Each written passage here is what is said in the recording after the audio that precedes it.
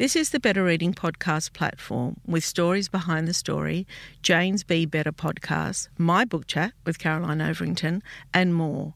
Looking for a particular podcast? Remember, you can always skip to it.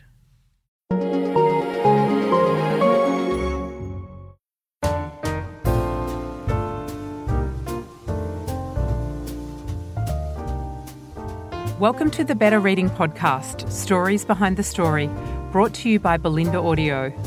Listen to Belinda audiobooks, anywhere, everywhere. Hi, this is Cheryl Arkle from the Better Reading podcast, Stories Behind the Story.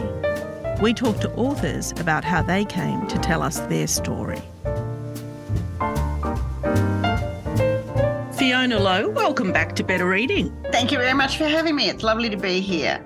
We've chatted several times now, haven't we? We have. I've even been in the office in Sydney, well, not for a long time because, COVID. I think your first time was in the office. Yeah, maybe it was. 2017, daughter of mine, was that it? I can't quite recall. Yeah. Birthright I've been, and I remember chatting to you about home fires, yeah. Yeah, okay, let me introduce you. Fiona has been a midwife, a sexual health counsellor and a family support worker. An ideal career for an author who writes novels about family and relationships. She spent her early years in Papua New Guinea, where without television, reading was the entertainment, and it set up a lifelong love of books. Although she often rewrote the endings, I love that. I do the same. I do it in my head. Although she often rewrote the endings of books, it was the birth of her first child that prompted her to write her first novel. A recipient of the prestigious USA Rita Award and 2 Australian Ruby Awards, Fiona writes books that are set in small country towns. They feature real people facing difficult choices and explore how family ties and relationships impact their decisions. Her latest novel, The Money Club, is a gripping exploration of modern greed and the moral quagmire of those who trade on the bonds of their closest friendship and family for money. You know, the person that comes to mind as well is, you probably know that Caddage, that Sydney woman that ripped off her own family. Melissa Caddick, yes. Well, yes. When I pitched The Money Club to my publisher, and of course they're HarperCollins, they're based in Sydney, and the first thing they said was, Melissa Caddick. And I said, yeah, well, who? Yeah. And this was just before it all hit, and now, of course, we all know. Yes. But actually, the inspiration for this book happened in my hometown where I live, and Melissa Caddick only ripped off $38 million, whereas the bloke I based the story on ripped off my town to the tune of $89 million. Oh, my God. Is that through investment and money schemes? It was through an investment stock market scam, which perhaps didn't start off as a scam, perhaps started off with the right intent, but then when money started to be lost, it turned fast into a Ponzi scheme. And then there was a decade later, there was another one that started close by to where we live, but that sort of incorporated a lot more of Victoria, and that was a racing scheme.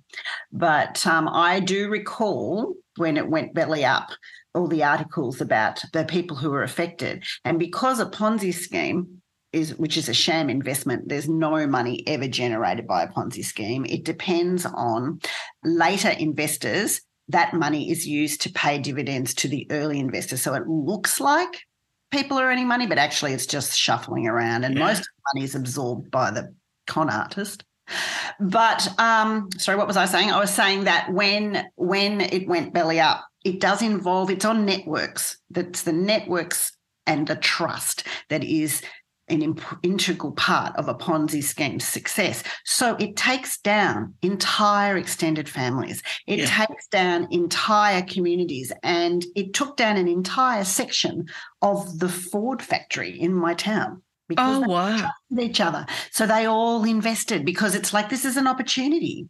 And when people are suggesting that their friends take advantage of this opportunity, they're doing that because they've made a little bit of money.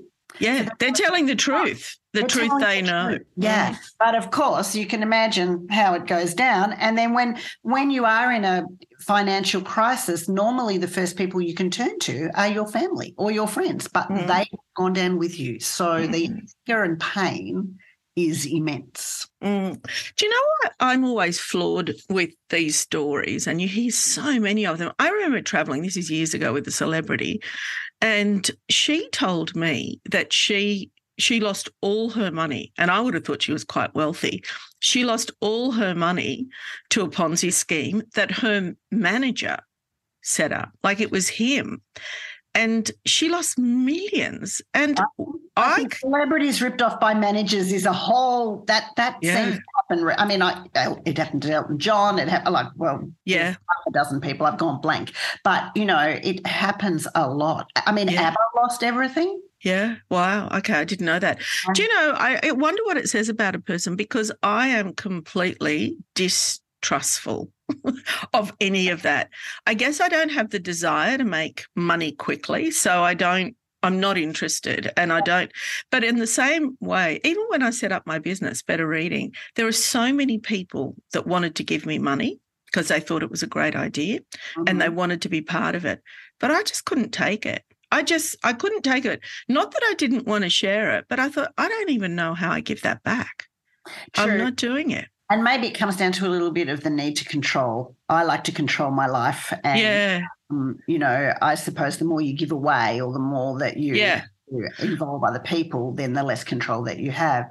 But what I wanted to explore in the Money Club, so as we know with Melissa Caddick, when it all came out to light, and then it went on to, they've made a telly movie, and, everyone's fascinated about the person who perpetrated the scam. But in the Money Club, I wanted to look at the ordinary everyday people that got caught up in the scam. And I wanted to look at what is need and what is greed.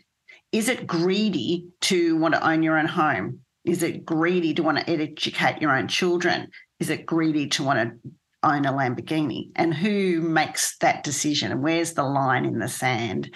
So that's what I wanted to look at. We certainly do get a snapshot. I do give a snapshot of the good life and the high life and what it's like to have plenty of money. But then the bulk of the book is looking at the fallout and the interpersonal relationships. And, of course, the big question is, where's Brad, who came up with the scheme, and where the hell is the money? Let me tell you this little anecdote, and I think it is exactly, in terms of money, the person that I am. You might know this, a lot of our listeners do. I look after my two great nephews on a Monday. Well, I only do one now because the other one's grown up. But few years back now, when they were little, I'd pick them up from school in my car and drive them home. And one time Connor, the older one, said to me, Cheryl, if you had all the money in the world, what kind of car would you buy? Oh, I said, easy. I'd buy a Suzuki Vitara. And he's like, what kind of car is that? And I said, that's the car you're in, sweetheart. This is that. I don't want more than that. Yeah.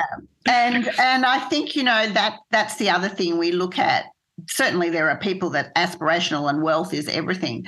But the people in my book, most of them were just wanting to improve their life a little bit. That's not right. To say that when the money started rolling in there for a while, that they didn't perhaps embrace and jump on the bandwagon and make some decisions that prior to that they would never, ever have done. And Bertie and Mike, the retired couple, certainly did that. They became quite aspirational.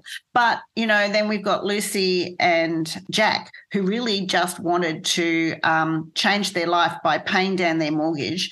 And Jack could stop being a fly-in, fly-out engineer. Lucy could stop being a sole parent 2 weeks out of 4, and they could both be in the same bed every night, and they could have another child. Mm-hmm. So, that seems to me not to be an outrageous aspiration. No, that's right. Yeah. I think the biggest crime of all is ripping off old people and their money. That has to be the worst crime of all. Yeah. And, I don't know about you, but I get a scam on my phone at least twice a week, whether it's the Hey Mum. I always laugh when I get the Hey Mum one because, my kids would it's like... If you've lost your phone, you don't text off someone. Like, this made no sense, fortunately. And but like just yesterday, a message had been, I don't pick up any phone number that isn't in my contacts. I figure I'll ring them back if legit. And of course, yesterday I got the recording about, we've taken $325 out of your account. If this is wrong, ring us back or click on this. And it's like, yeah, major. But I am concerned. I have very elderly parents who are quite switched on, but we have now told them, just let everything go through to the answering machine. Just let everything. And just if it's your friends, pick up. And if it isn't, well, just let it go because it's too much of a risk. It really is. And like Melissa, I mean, she ripped off her own parents. Yes, she took their retirement money.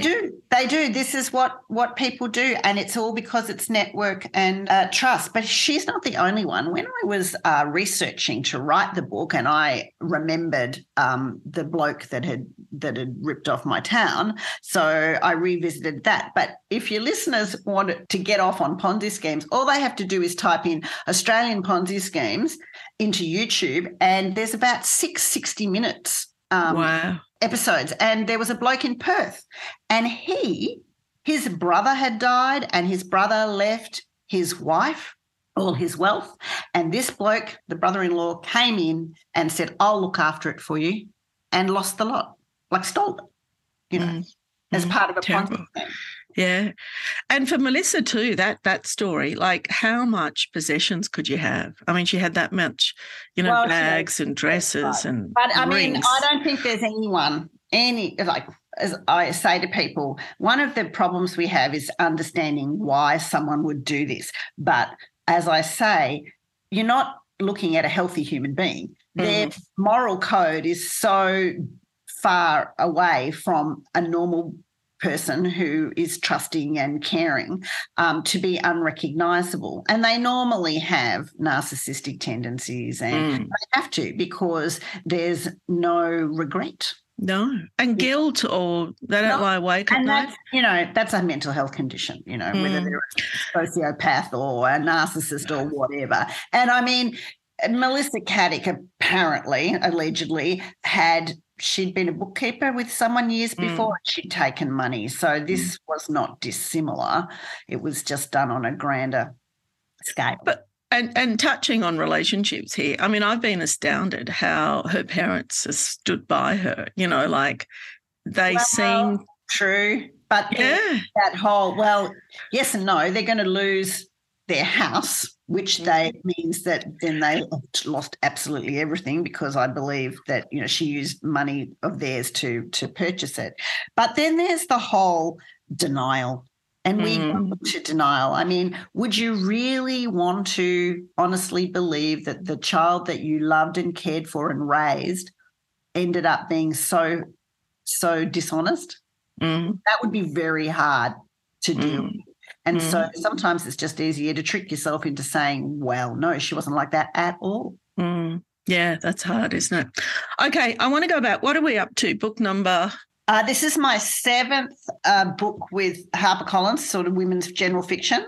But overall, I think it's 37. No, I want to go back to when it all started, because I remember it. I can't quite remember the story, but I remember being parts of it, and very, very interesting. And that your first market was the US market. Is that right? Well, I had a lot of trouble having children, and I had 7 years of infertility. So when I finally had a baby, I was in no great desire to belt straight back to work. And I was sort of thinking about, what I would be doing. And I was about starting to negotiate returning part-time and stuff. And I heard an interview on the radio, on ABC radio, talking to someone from Mills and Boon saying we read every single manuscript that we've ever read. And I was not a great romance reader. I'd read Pride and Prejudice. But a friend had given me 2 years previously a little tiny pink and white book called A Medical Romance, and I was a nurse. And I read this book very quickly, and I thought, it's just like The Flying Doctors, like Country Practice, that sort of thing. And the big tradition when I was a student nurse was that you would, if you weren't on duty, you'd gather in the nurse's home on a Thursday night and you'd watch The Flying Doctors with everyone. And the big thing was to guess the medical condition before the end, Lawyers do it. I thought you were going to say, and the big thing was to see if we could kiss the main doctor. Well, maybe whatever. But anyway, that was always the big thing. And we, say, oh, they got that right, or they got that totally. Anyway, I'd read this book thinking it was like that, and it was easy to read. So I figured I could write something like that. Easy to read, must be easy to write.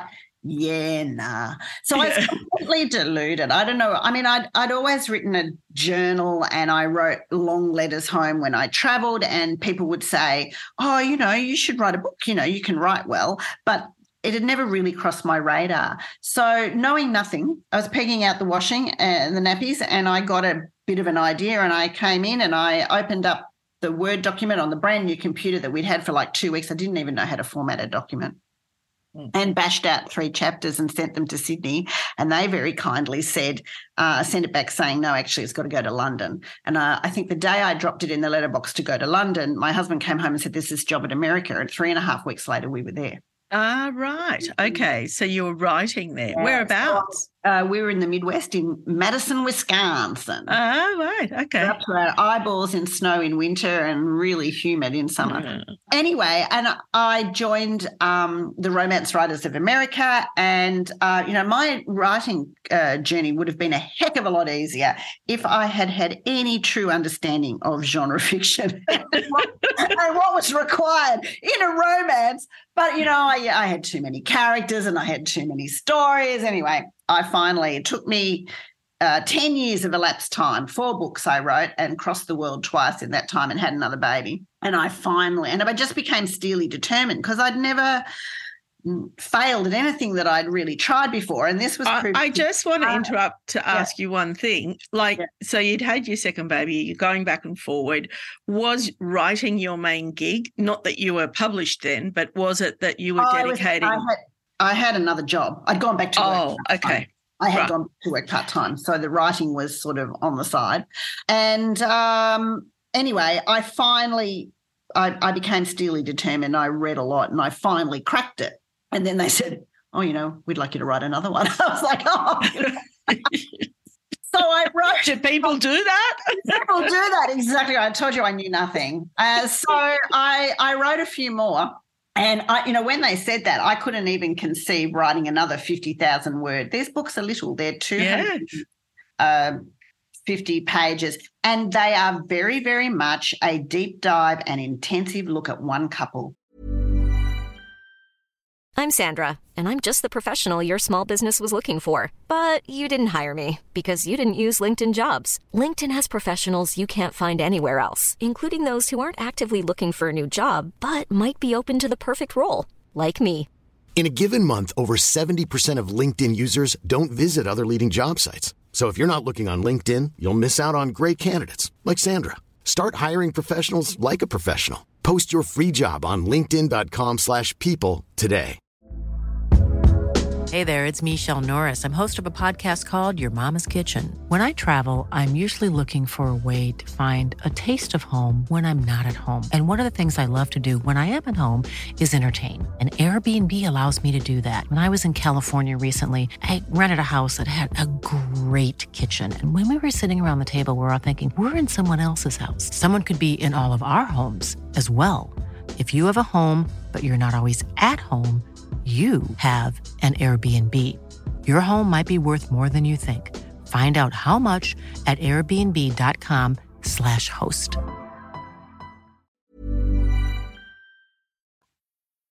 Can I tell you my first experience of Mills and Boons? It wasn't my genre and I didn't read them, but many, many years ago, I worked at Dimmick's on the shop floor in George Street.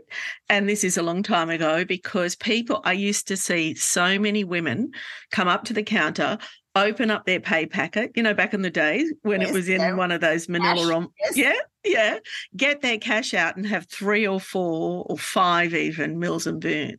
And those people would come in every week that they would pay. Oh, yeah. That they were paid, yeah. And they're buying, they're buying that sigh. I mean, I still remember that happy ending in Pride and Prejudice, that sigh of, So I wrote a few, and then something happened that I never expected, and that was I got some new writing muscles that I wanted to flex, and I wanted to go beyond this one couple. And the medical stuff was easy for me because, that was my background, and that's why I did that. They say, write what you know. But write what you know, having some idea about the genre, I would advise anyone for today. Like, don't make the mistakes I made. Your life will be much easier. So then I decided that I wanted to write a different style of romance, and I wrote... How many had you written by then? I don't know. I think I'd written about 8. Right, okay. And I wrote Boomerang Bride. And the American market is huge, much bigger than Australia. And I lived in the States for 3 years, so I understood that. So I wrote Boomerang Bride, which was, basically the Australian stranded in America. And I put in every miscommunication and misunderstanding that I had experienced. And I wrote that book, and cut a long story short, because the global financial crisis really impacted on it.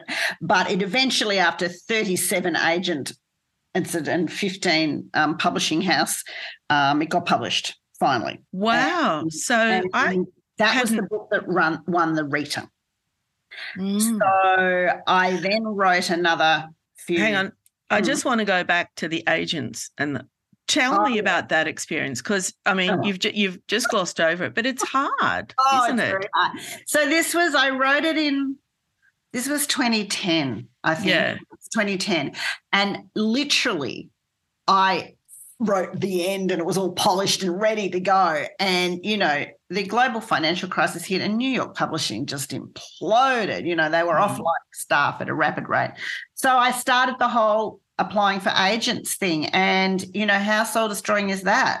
37 over a period of 11 months. I didn't even know there were that many agents. Yeah, so off I went, and you start off with your top layer, and and you're sending them out, and they either reply or and say no, or they don't even bother to reply. And anyway, we plugged away, and then I got an agent that really loved the book and was very passionate about it, but then she couldn't sell it. Okay, right. And then by then it was 2011, and one of the things that had come out of the global financial crisis was this thing called an ebook. And I wasn't going to touch a tiny little publishing house with a 10-foot barge pole, but Harlequin started a digital first line called Carina Press. And I said to my husband, this book's too good to sit on my computer. I don't want it to go to Carina Press because they don't pay advances, but, maybe I should. So 6 weeks later, they said, yeah, we'd like to, we'll acquire it. And upshot of that, the good thing was that they actually printed a dozen copies so that it could be entered into the Rita, because back then only print books could go into the Rita. So Boomerang Bride, amazingly, was the first digital first book ever to win a Rita. Wow. And how many copies did you sell digitally? Oh, I can't even remember. It was a lot. And then they went to print. So when it won the Rita, it went into print, and then the Australian office published it with the best cover ever, completely aced the American cover. So then I wrote another wedding series set in the States, and then I got a contract from Penguin Random House in America, Berkeley, and then I so the first book did quite well, and then the second book, they were restructuring. Exactly. I sold to Penguin. The following year, when the second book came out, Penguin Random House were merging, and they sacked about 40% of their staff, including my editor, changed direction, and didn't really get the book out of the warehouse. And then they said, you didn't sell many books, and we're not publishing those sorts of books anymore. And I was like, oh, God. Okay. And writing books set in America as an Australian, even though I lived there, it's an extra challenge. The language is different. We speak differently. So it was always, and my kids used to laugh and say, we know when you're setting a book in America because, suddenly we're having supper and we're eating cookies and, stuff like that. And I said, going on a vacation. Yeah. I said to my husband, I just want to write a book set in my own back garden, and I want to do a cast of characters, and I want to do whatever I want, and it might have a happy ending, it might not have a happy ending. I just want to write a book. Again, completely, if you'd asked me, years and years ago, would I be doing that? I would have said probably not, but here I am. So I wrote Daughter of Mine, which was set in the Western District, which is not very far away from where I live. and I looked at a family and generational secrets and lies, and I pitched that to HarperCollins, and the rest is history. That's how I started writing these big novels that I'm writing now, which are very much about family and community with a social issue at their heart. And relationships. Why do you think people are drawn to that? Readers, why do you? Because you are so beloved. I mean, our audience loves you. Look, I think because we read for a whole variety of different reasons. I think one of the reasons many of us read is that we can take a safe journey in someone else's shoes, and we're not at risk. So I write very much contemporary fiction. You know, the issues that my characters experience, someone in your family may have experienced, someone down the road, someone you know. It's not outrageous to that.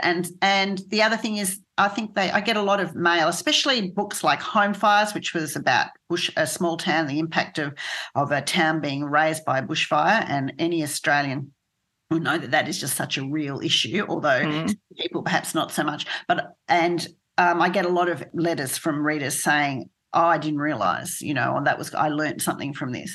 And the other one that I get similar to that is A Home Like Ours, which dealt with quite a bit of racism and prejudice in a small country town. And I also get letters, people saying, oh, that had never really occurred to me, or I didn't realise, or I've never met a refugee. And so it was really interesting. I learnt a lot. I mean, I get hate mail for that book as well, but mostly I get people saying, thank you, I hadn't thought about it that way. And that is one of the reasons. There's always a theme in my novels. With this one, it's what is need and what is greed. And I throw up all sorts from my different characters. They all have different opinions. And so by the end of the book, a reader will have been assaulted by numerous opinions, some of which have never occurred to them before, or they may never have heard. And I just hope by the end that their approach to that social issue might be more inclusive. Yeah. I do think readers have a particular empathy as well. I mean, I think they, and a lot of our readers read so extensively. Oh. Yes, they read genre fiction, but they read everything. I want to go back, and this happened to me recently, and you being a nurse, I was in hospital very, very recently, just a few weeks ago, and my family was very worried about me, and everybody kept saying, you need to go to a private room. We need to move her to a private room. And I was I was in a room with 4 people, and I was buying into that day 1, day 2, but because I was there for so long, day 3 and day 4, I changed my mind, because the people that were coming and going, I was hearing their stories. I was talking to people, and most people were only there 1 or 2 nights, so I'd only have them for a little bit. But I got really interested. It really was such a great distraction for me to hear other people's stories. Oh, that's right. And I think we were having this chat after tennis yesterday at coffee. We are in our own echo chambers. We socialise with people with similar values and morals to us, and I mean, I work from home, so I have pretty much a routine. So my world is quite narrow these days now that my children have finished school and I'm not, on committees and things like that. But the more people we meet who have different experiences from us, the more accepting we are of everyone's a little bit different. But that's what. And I enjoyed to hear. It was interesting to me to hear their life story. Yeah, that's right. Well, as authors, we're always interested in people's life stories because we're thinking, can we put that in a book? And I didn't ever think I didn't think you could ever find it in a hospital, but you do. You absolutely do. Oh, well, the world goes through a hospital, and not just the patients, the staff. You've got everyone. Yes. The cleaners who have a huge education level, or they might be, because they might be postgraduate student.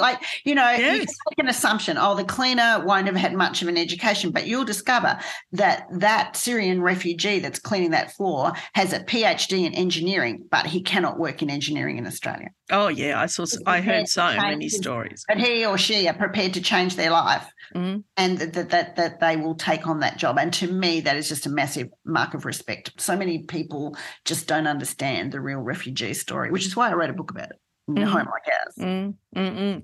Also, too, for me, nursing and nurses, second to none. Amazing. Oh. Every one of them deserved a medal. I'm sorry you were in hospital, but I'm glad it was a positive experience. Unbelievable. But I didn't realise until I was there for a few days that it's also a place where you can hear stories. Yep, absolutely. And everyone has a story. And, we make assumptions about people because we don't always hear their story, and we choose. That's what people say, oh, this would never happen, or I've never heard of that. And it's like, well, maybe you haven't heard about it just because someone has decided that they weren't prepared to share that with you. We don't have to I know on social media, everyone seems to wear their entire life, out there, but really most of us don't. We make decisions about what we're prepared to share with people and what we want to keep back to protect ourselves. I want to ask you one last question. How has interacting with readers been different for you? Because I guess when you started writing, there wasn't that direct interaction, where now, how do you think that's changed you as a writer? Well, I absolutely love meeting readers when I'm on book tour and stuff, and that's a positive experience always. I think that especially in the last 10 years, authors we're very accessible, whereas we didn't used to be very accessible. I can choose not to look at Goodreads and I can choose not to read reviews, but I get direct messages, and sometimes you think, really? Really? Oh, how would you feel if someone said that to you? But always polite. But yeah, sometimes I think that being that available is not always good for one's creativity. But you have to, and so I think it's a good idea sometimes to withdraw for a while. I'm currently in edits for the 2024 book, which are causing me a bit of angst, and I'm not interested in talking or listening to anyone at the moment. I'm just needing to focus on that. And I think that that's important, and that you do step away. I mean, I am out there, I'm available, people can find me if they want to, but every now and then, couple of times a year, to take a step back. No, I agree. And also you've got to kind of let your own head sort it out to start with, that's really. Right. And also, Fiona Lowe on social media is absolutely what I choose. If anyone who looks at my social media, they know that I like to read, that I'm interested in gardening, that I like a glass of wine, and I like to travel. But I definitely curate and choose what I put up there, Oh, absolutely. I say to people, it's got to be a pamphlet. It has to be. All right, Fiona, always lovely chatting. Congratulations on the new book. It's called The Money Club. And I guess we'll see you with the next one.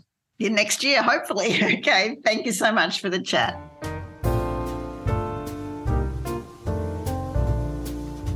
If you'd like more information about Better Reading, follow us on Facebook or visit betterreading.com.au. This podcast is proudly sponsored by Belinda Audio.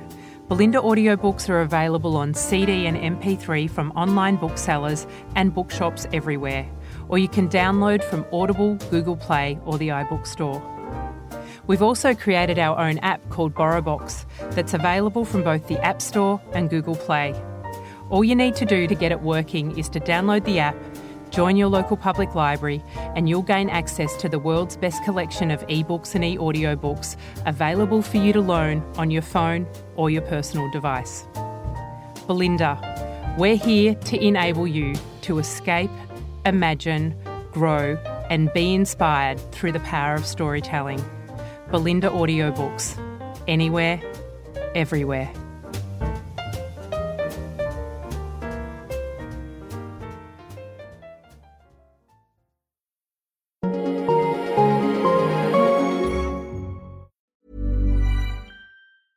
Hey, it's Paige DeSorbo from Giggly Squad. High quality fashion without the price tag. Say hello to Quince.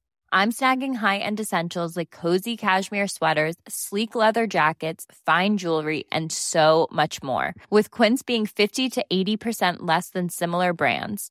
And they partner with factories that prioritize safe, ethical, and responsible manufacturing. I love that. Luxury quality within reach. Go to quince.com/style to get free shipping and 365-day returns on your next order. Quince.com/style. Even when we're on a budget, we still deserve nice things. Quince is a place to scoop up stunning high-end goods for 50 to 80% less than similar brands. They have buttery soft cashmere sweaters starting at $50, luxurious Italian leather bags, and so much more. Plus, Quince only works with factories that use safe, ethical, and responsible manufacturing. Get the high-end goods you'll love without the high price tag with Quince. Go to quince.com/style for free shipping and 365-day returns. When you need mealtime inspiration, it's worth shopping Kroger, where you'll find over 30,000 mouth-watering choices that excite your inner foodie. And no matter what tasty choice you make, you'll enjoy our everyday low prices, plus extra ways to save, like digital coupons worth over $600 each week. You can also save up to $1 off per gallon at the pump with fuel points. More savings and more inspiring flavors make shopping Kroger worth it every time. Kroger, fresh for everyone. Fuel restrictions apply. If you enjoyed this podcast, leave us a review and check out the other podcasts on the Better Reading Network.